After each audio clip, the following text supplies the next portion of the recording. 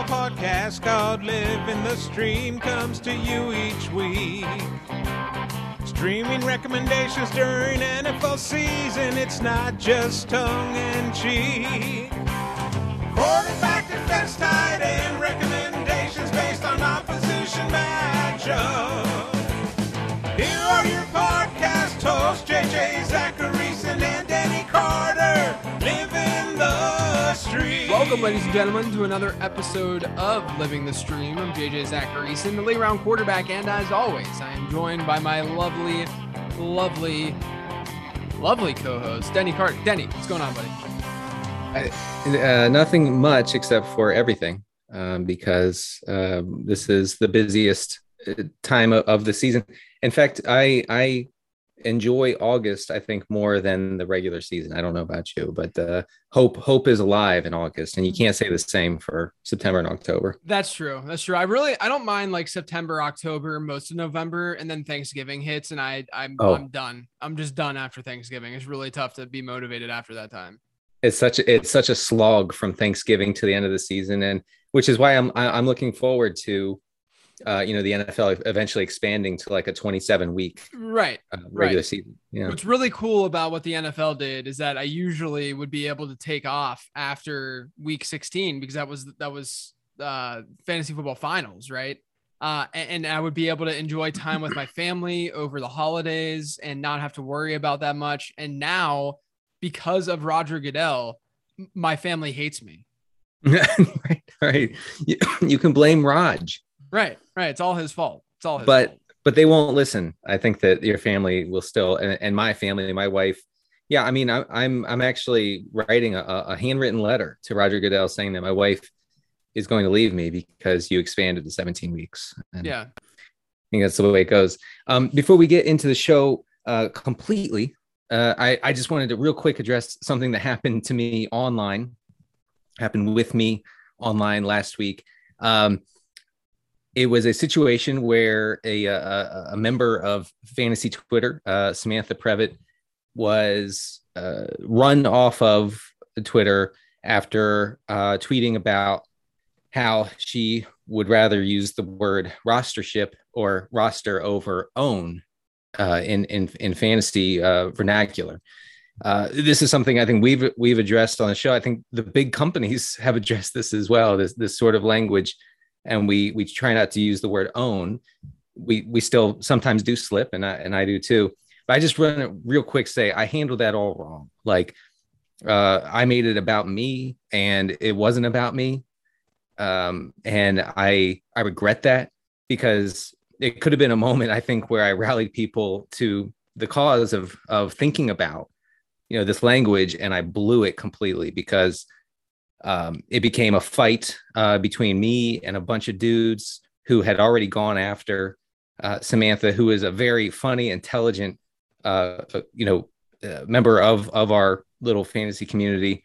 I was mad. I was upset online, and I know you're shocked to hear this, JJ. I was upset online, but I let that get the best of me, and then it just became a pissing match between me and 500 people.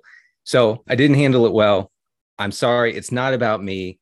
I was mad that a bunch of guys ran a woman offline, and I'll try to do better next time. Look, it's big of you to be able to see that and to be that self-aware and understand that. I mean, I didn't read your mentions because I'd probably get pissed off myself. Oh. I did that during that process, but I think it's important, for you to say that so that people understand that. Number one, I do think often there's this idea that if you have a readership, listenership, following of some sort, that you can't get upset or that you can't have emotion towards things that are happening online. And that's just not true. I mean, there's things that, I try my best to not get angry at responses that come my way. And I think I've, grown. I mean, the thing, like a lot of people have seen me grow as a human being through my being full-time doing this as my job. I started doing this when I was 24 years old. It's like, it's been a decade now. And anyone listening to this, I mean, who's older than 24, that, your self changes a lot throughout your 20s and the way that you view the world. And, you know, the way that I would handle things back then is certainly a lot different than I handle them now. But even still, you know, it's really easy to just get worked up. Even still, you know, today, we're all human and we all have flaws, and it's not easy to just like sit there and just like take crap all the time. Right. Right. And it's big that you're able to be self-aware of how you handled that. And I think that you're right too. You know, like I understand why you reacted the way that you did 100%. You know, it's not the way that I handle my social media, obviously. No. we go about it differently, but like, you know, I understand why you reacted and handled it the way that you did, but I also think that it's really big to be able to reflect and say, yeah, it was probably not the best way to go. Right. No. And it's not like, I quickly realized what I had done. I was provocative, challenging. Right. I basically asked people to come at me, not thinking that they would. I thought I didn't understand the gravity of the situation. All I knew is that I saw a woman on fantasy Twitter. So we're talking about, you know, fantasy Twitter is what, 0.3% women. Okay. Right. And the one, you know, one of the more successful women in the community has to delete her account because guys felt slightly disrespected about how she posted. That doesn't happen with men. That doesn't happen with dudes. I'm sorry. It just doesn't. So I can't imagine what she went through, because I can tell you from my DMs, it wasn't fun. It wasn't enjoyable. It was a little bit frightening at times. I felt obliged to speak up. I should have done it differently. Anyway, we can get on with the show. Speaking of men versus women and taking crap online, you know, like if you go and you look at any female in sports and see a tweet that they send, there's at least half the responses are related to their appearance, like legitimately. And so like if it's like a video or something that they had posted, not just like a random take. And so this past week, Arizona, it became legal to play DFS and stuff in Arizona. And FanDuel asked me to just do a very quick video being like, Arizona, like it's, you know, DFS is open, whatever. Welcome. So we posted a video and it was me, like the first, it's only 3 seconds of me. And then it got into like some graphics and stuff with me doing a voiceover. And I got a response from someone. Maybe this person might have been joking because I've mentioned Great Clips so often on the show and how I go to Great Clips.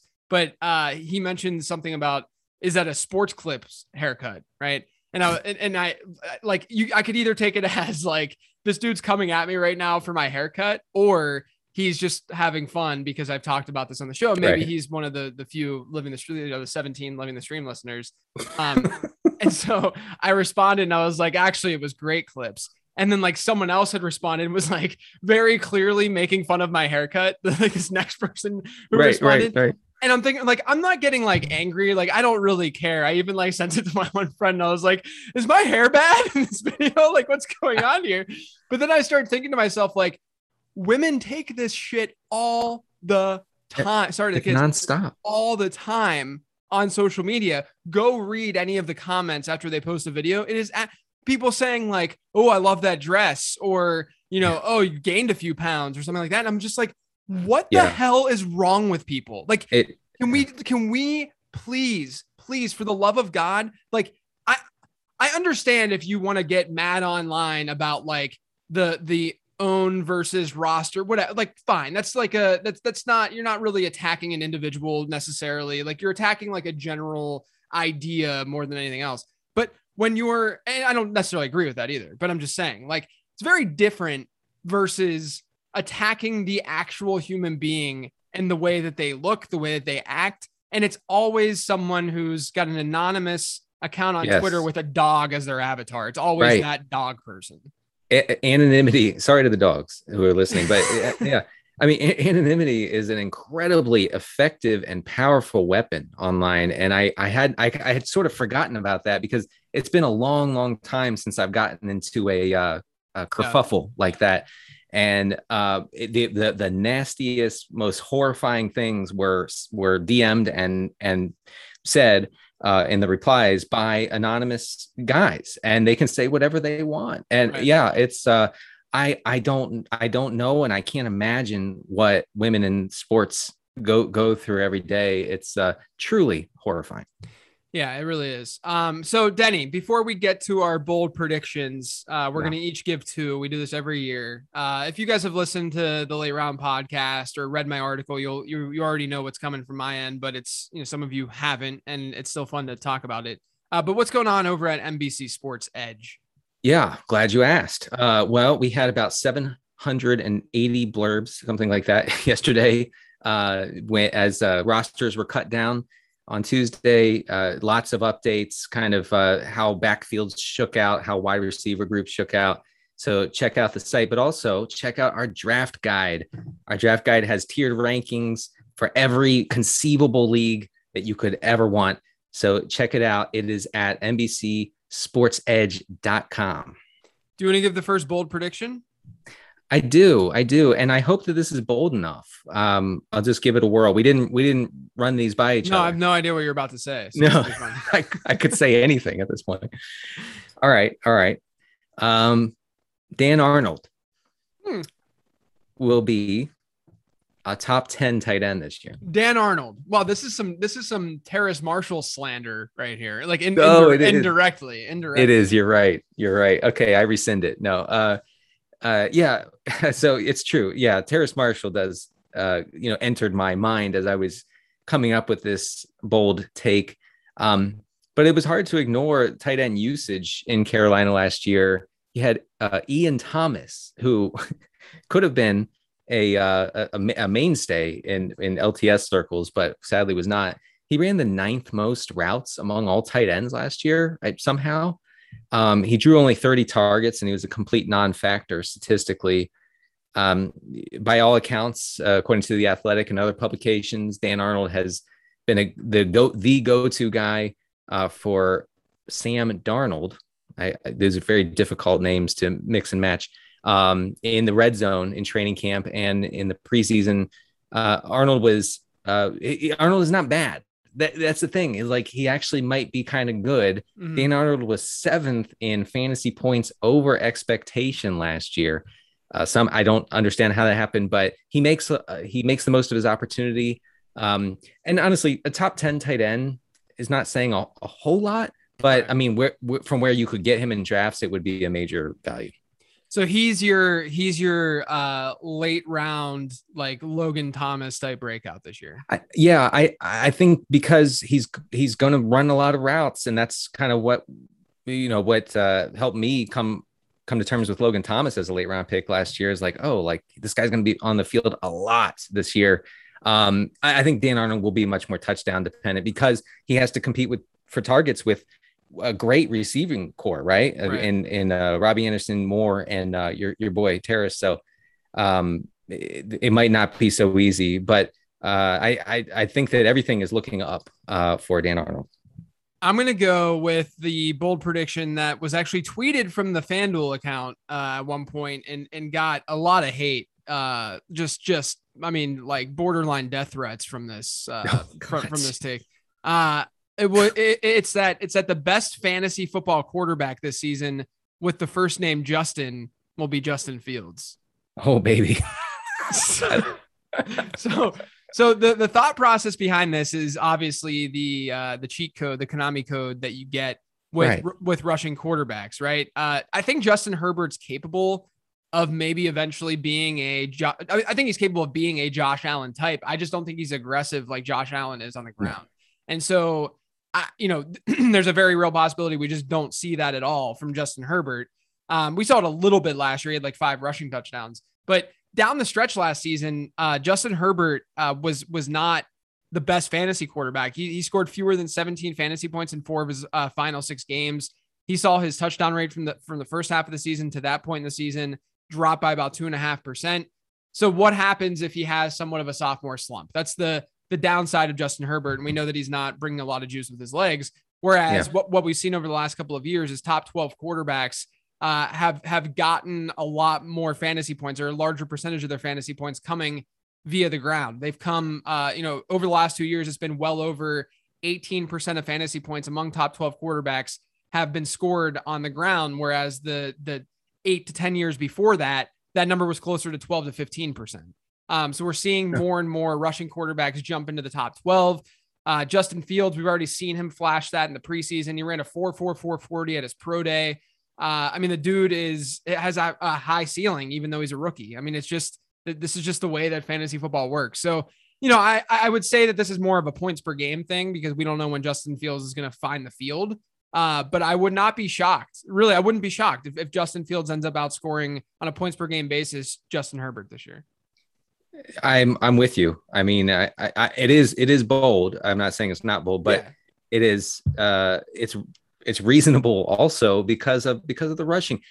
Just look at the way. This is my film analysis on Justin Fields. Okay, you ready for this? Yeah, let's hear it. Watch him in the preseason. That guy glides. He just glides. I mean, just like it reminds me of the way like Josh Gordon used to glide and be faster than everybody. What it reminds me of Vince Young. Remember when Vince Young? Oh, yeah. It never looked like Vince Young was even running, and he would be like 15 yards past the linebackers. Like that's the way that I feel with Justin Fields is that he's just so fast and so athletic, and he can escape the pocket so quickly. And then you see that one tight window throw, that touchdown that he threw that. Everyone's like, oh, it wasn't like, why is this so special? No, that's like a great throw. Like that was an incredible throw. Right. I don't care that he's playing against second stringers. He's also playing with second stringers. And so I'm excited to see what Justin Fields can do. I think he's an incredible passer. I'm sure that he's a little bit raw, whatever, but like, according to the athletic reporter for the Bears, Fields just wows coaches every day with the way he changes his arm angle. Like he's a good passer, but that's, for fantasy purposes, we're looking for the rushing, and it is just it's hard to overemphasize how valuable it would be for your quarterback to roster a quarterback who rushes for 50, 60, 70 yards a game. Yeah. The other thing too, with Justin Fields and his passing, Jim Sonis at Number Fire does a statistically superior quarterbacks is what he calls it article every year on college prospects. And Justin Fields' strength of schedule last season was essentially the hardest that we've seen of any quarterback over the last decade. Really? And he still was that good. Yeah. So he's got a lot going for him. I'm excited to see what happens, especially when he actually gets like Allen Robinson to throw the ball to. Right. And Moon, excuse me, and Mooney. Yeah. My voice is already going right now, and it's not even the start of the season. Like I can already feel my throat is like raw, and I'm not even like, I haven't even started doing the 4 episodes per week. I talk too much these days. I just need to stop talking. All right. Ready for my second one? Yeah, let's hear it. Second bold take is that Terry McLaurin will finish as a top 5 wide receiver. That's not super hot because he's going at wide receiver 13 at the moment. But he was wide receiver 20 last year in points per game with by almost any measure, the worst quarterbacking situation in the entire NFL. Just to give you an idea of how bad Dwayne Haskins was. He had the lowest catchable rate on his throws of 57% and the lowest on target rate of 43% last year. And somehow, some way, Terry McLaurin still turned in a top 20 fantasy season. He has a massive upgrade at quarterback, obviously with whoever, with Fitzpatrick, with Heineke, with either of those guys. I think it's a market upgrade. Guys who can get it downfield, can make stronger throws, more accurate throws. And like I said, he's being drafted, at wide receiver 13. So it wouldn't be a monster type deal for him to outperform his ADP by seven spots.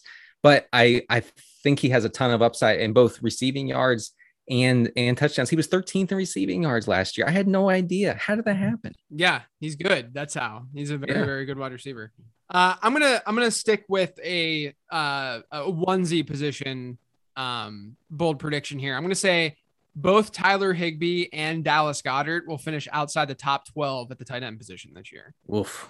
So here's why I feel this is a thing. So over the last 10 years, if you look at tight ends drafted between rounds 6 through 9, that were not the first pass catcher drafted from their team. So that's Dallas Goedert. That's Logan Thomas, even. That's Tyler Higbee. because you have, Devontae Smith, both Rams wide receivers, and Terry McLaurin, who you just mentioned, being drafted ahead of those guys. We've had 55 of those types of tight ends. Of those 55, only 3 of them broke out in any significant way. The guys who you really want to target are tight ends who are the first pass catchers being drafted from their team, which is why you should feel fairly confident this year in a guy like Mark Andrews, a guy like TJ Hawkinson. Even though they're not totally mid-round picks, they fall in that 5th round area pretty often, and it still sort of applies to them regardless. Tyler Higbee, I understand, has the ceiling because of Gerald Everett and what we've seen in the splits with and without Everett. But we also should be cognizant that that's a small sample, and it shouldn't shock anyone if, he's just not involved like we think that he's involved. That's the downside for Tyler Higbee. The downside with Dallas Goedert is honestly Zach Ertz. I feel like the market has not corrected enough with Dallas Goedert to correct Zach Ertz being on that team. Goddard last season had basically he had one big performance with Zach Ertz healthy. When Zach Ertz was not healthy and not playing, that's when Goddard really blew up. That's when I think he had like 4 top 12 performances last year, and 3 of them came when Zach Ertz was out. And so I'm very nervous about what that could look like. Not only that, but we don't know what kind of passer Jalen Hurts really is yet. We know that Jalen Hurts is a great fantasy quarterback, but we still have that in the back of our heads. We don't know how pass heavy they're going to be. There's just a lot of ambiguity there. So I wouldn't be shocked. I feel better about Tyler Higbee, honestly, at this point than Dallas Goedert.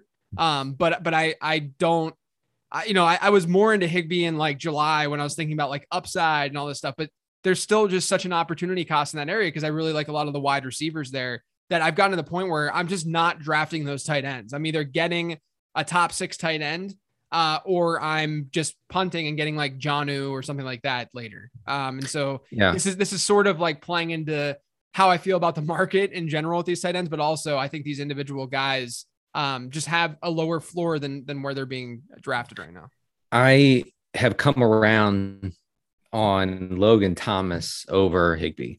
Yeah. Me too. And I really wasn't there back in July, but in August, I've definitely come around to that idea, partly because of his quarterback upgrade, but also because of because of Thomas's place in the offense. Like he definitely has a place in that Washington offense. We're not positive about Higbee's place with, in the LA offense. Goddard should be like a late round flyer, like Ertz. Ertz is a late round flyer. Yeah. I understand the way people view Goddard, but it's still like at the end of the day, his ADP has not shifted that much since we learned the news that it's likely that Zach Ertz is going to be a Philadelphia Eagle. Yeah. I mean, that it all came down to that. Like, yeah, it hasn't, the ADP has not corrected itself, not even close to what you would think, how you would think it would be corrected. But I actually am okay. If you're really desperate, if you've completely faded tight end in your drafts, I'm all right with taking Ertz as just a cheap PPR machine like he's always been. Rich Rebar has always called Ertz souped up Jason Witten, right? Or something. Right, yeah. I mean, he's basically this. He's like new era Jason Witten. Yeah, and whenever he gets the ball, it works for a late round guy. But yeah, Goddard is probably good, probably great. He could be a really great fantasy producer one day if Zach Ertz ever goes away. But it didn't happen. So we have to adjust our ranks. Yeah. All right. So let's get to, we have some questions to answer. We got some from our lovely patrons over on Patreon, and then we have some from Twitter as well. So we can get to these.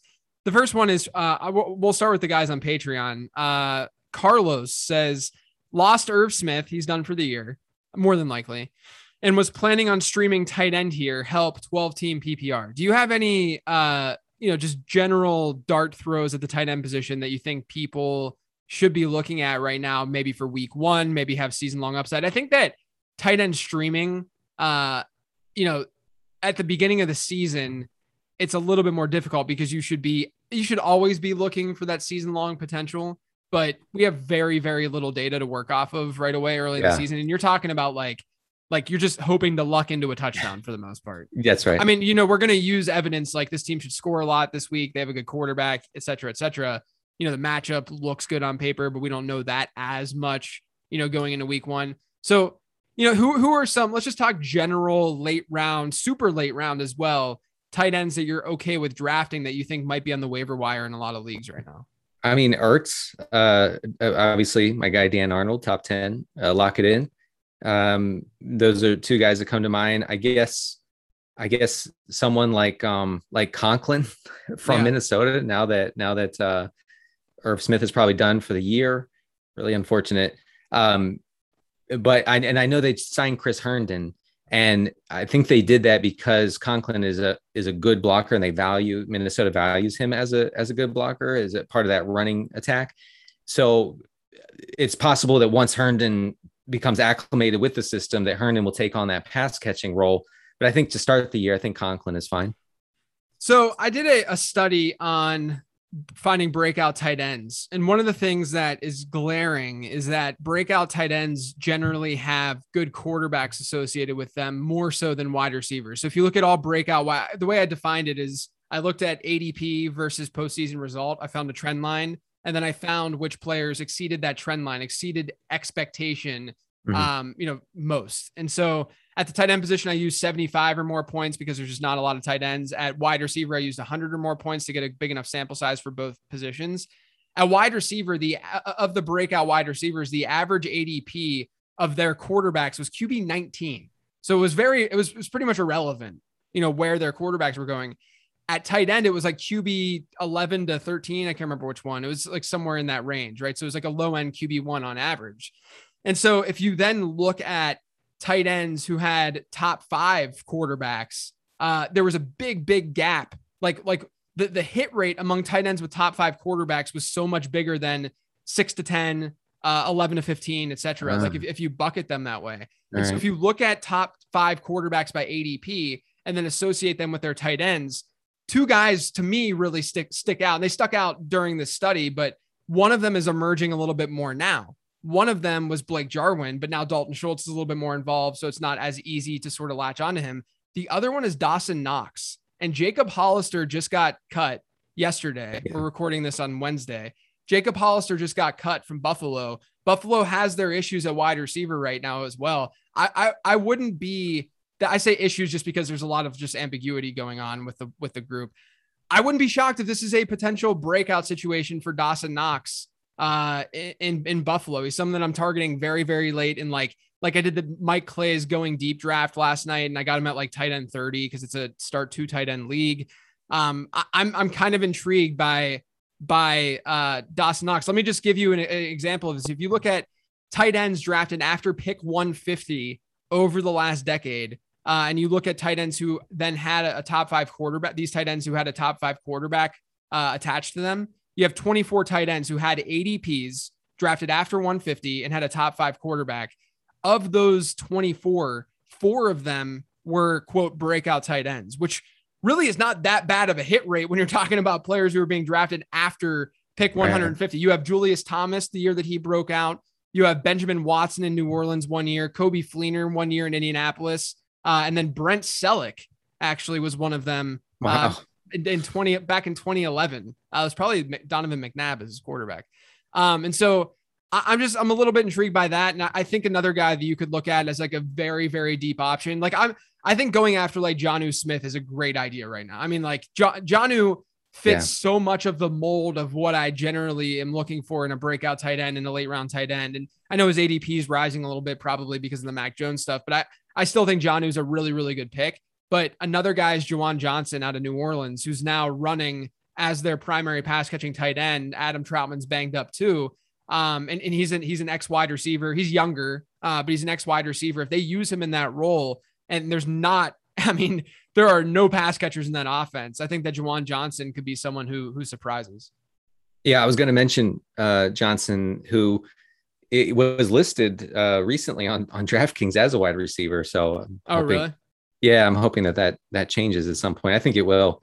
Yeah. Getting back to Knox real quick. I really like Knox, because of what she said, attaching your late round, or like getting a late round tight end who is attached to an elite quarterback in Josh Allen.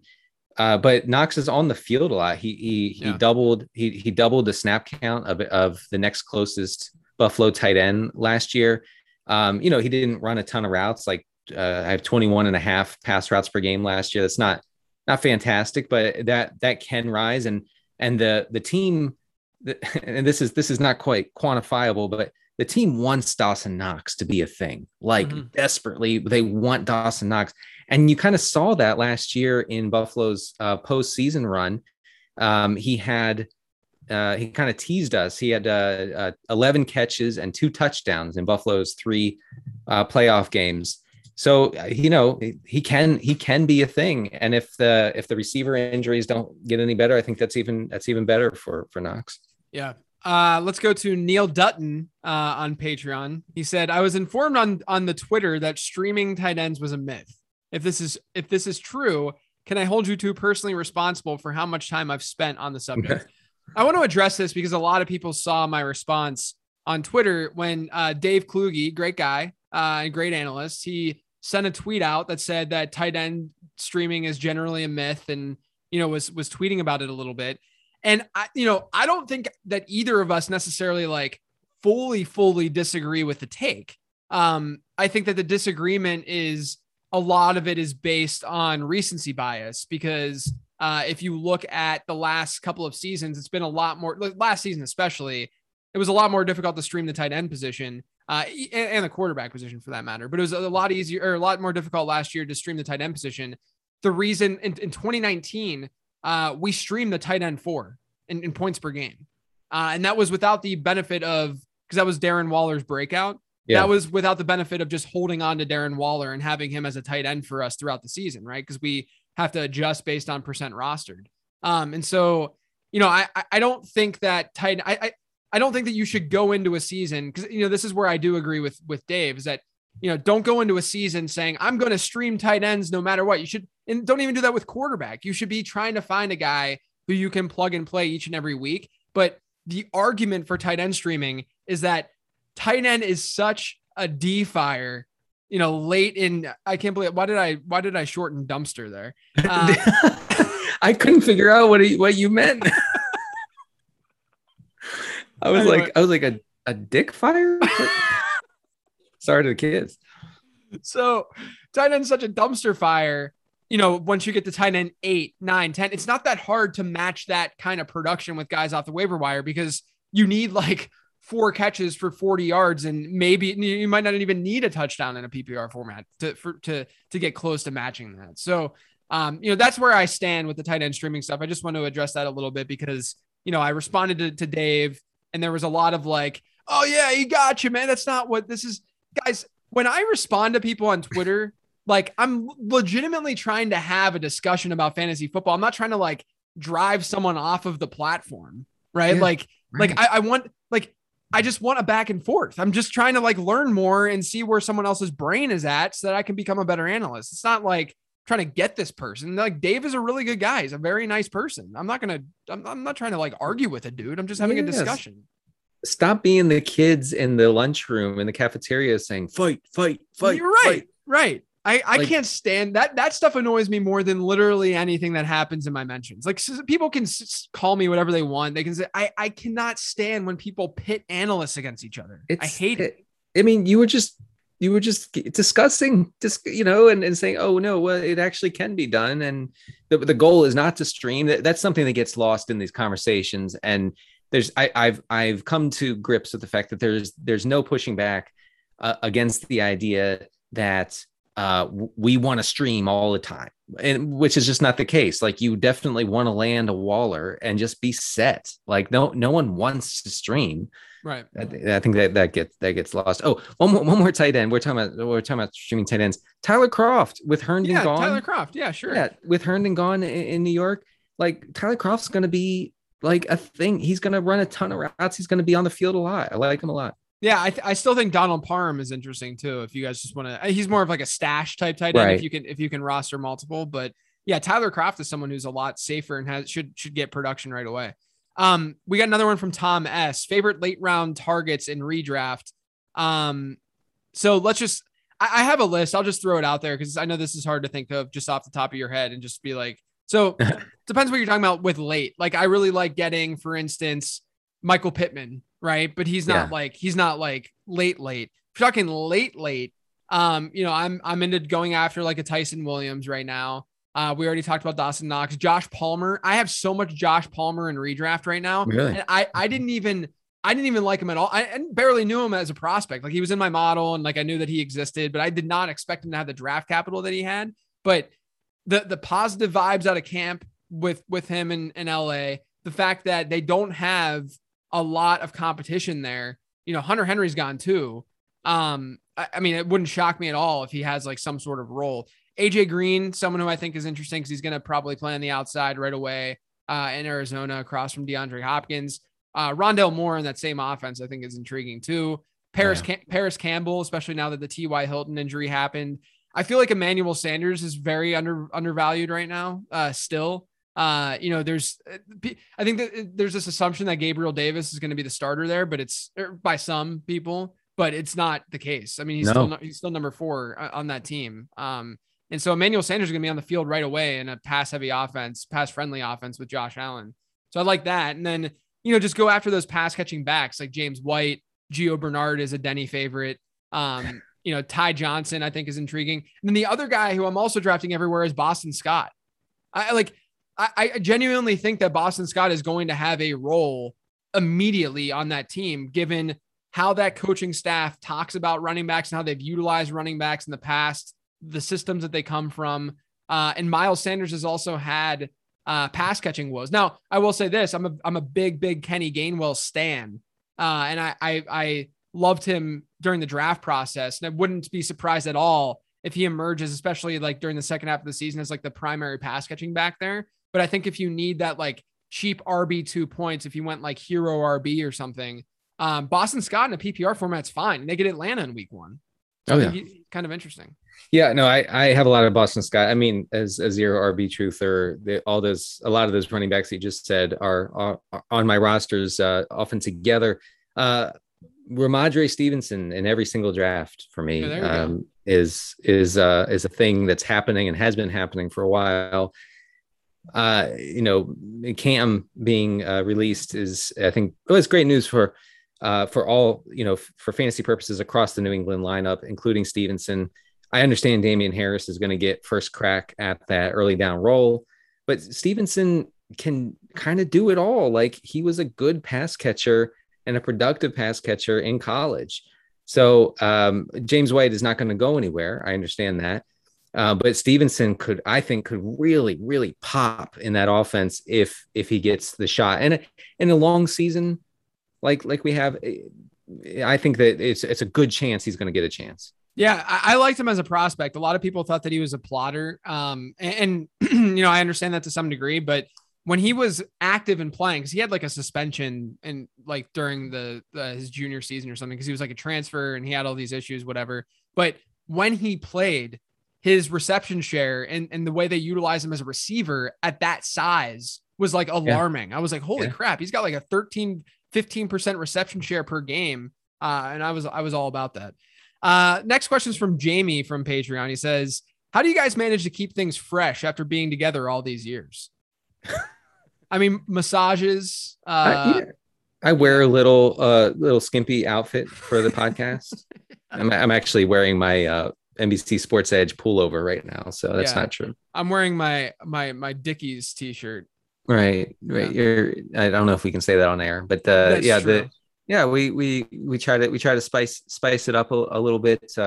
No, there's no secret besides liking the podcast, enjoying talking to each other. I think it's friendship and we respect each other, and it's a lot easier to do shows when you have that. Trust me, if I didn't like Denny at this point, we would not be doing a show. It's just the last limit in the stream would have been 2015. That's right. This last one from Patreon is from Johnny Pastrami. Which, in your humble opinions, is the best burger chain restaurant? Oh man, what are you going with? They finally put so as you guys know, I eat like a just a frail geriatric at this point, like a bird, I would say. Yeah, basically. But they did put a Shake Shack finally down here in my community. And it was very good. I mean, because it's not as disgustingly greasy as like Five Guys. Like I feel like Five Guys is like a go-to answer for this question for a lot of people. But I find maybe it's because I ate a lot of it in college because it was on Pitt's campus. But like I find Five Guys to just be incredibly greasy and heavy and just gross. It is. The grease soaks through the bun. Yeah, it's just too much for me. Like I can't handle that stuff anymore, man. Like I even like, you know, I now eat gluten dairy free pizza. There's a pizza shop that does. I know it sounds disgusting. It sounds horrible, but like, I don't know any of you who like eat pizza and afterwards you're just like, cause there's just so much grease on it and stuff. Yeah. Right.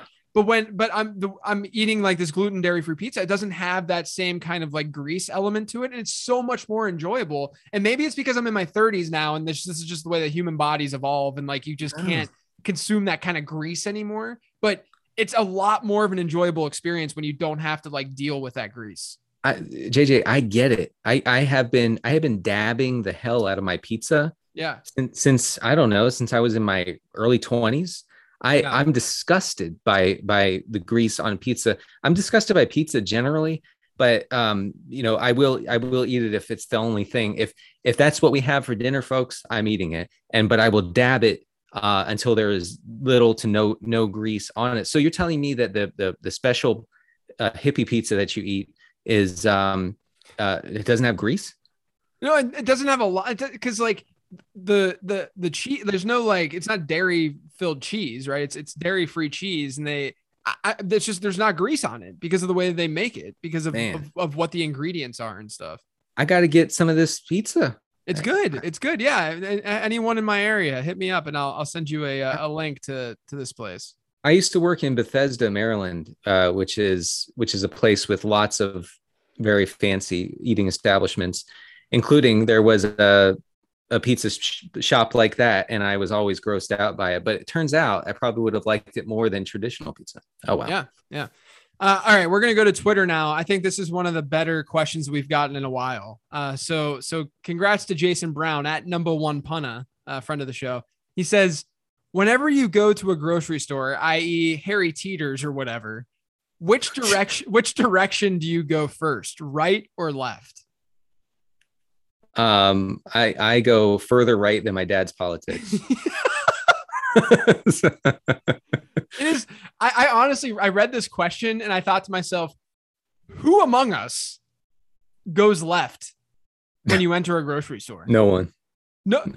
Who, like, I need people to hit us up and say that they go left. And not only that, maybe film yourself going left to prove it, because I don't believe you.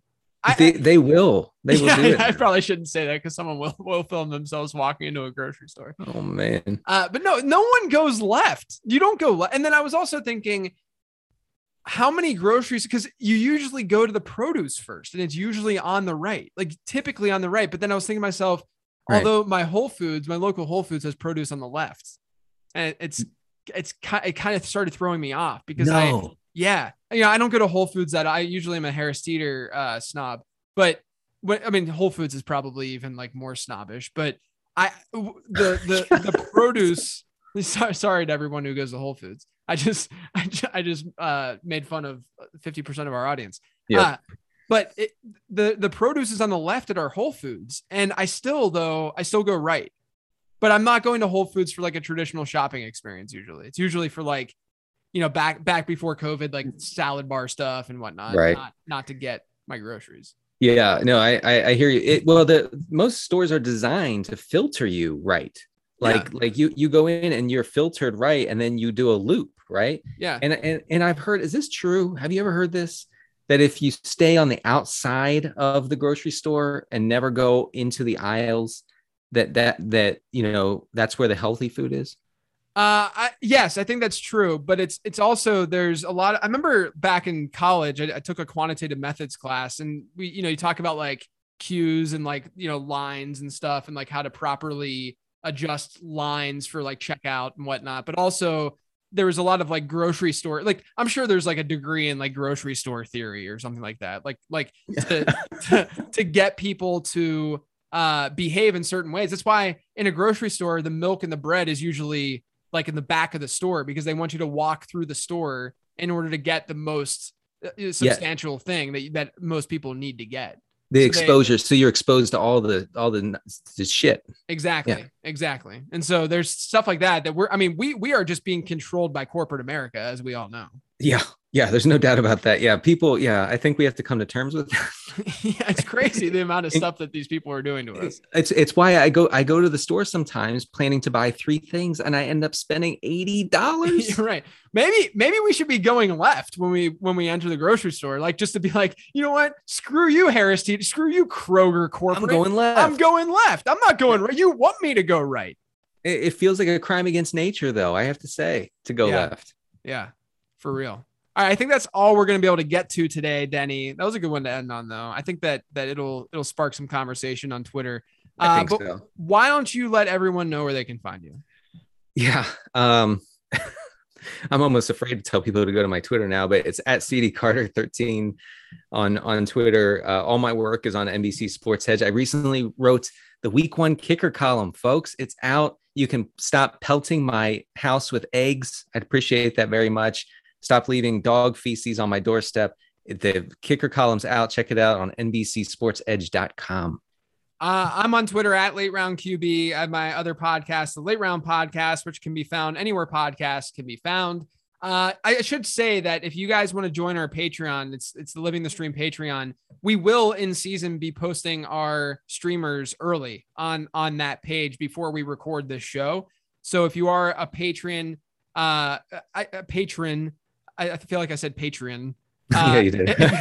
if you're a patron, you will get those early and be able to sort of mess with your waiver wire before we do the show. And that's really, the Patreon is the way that we're able to sustain the show and do this show.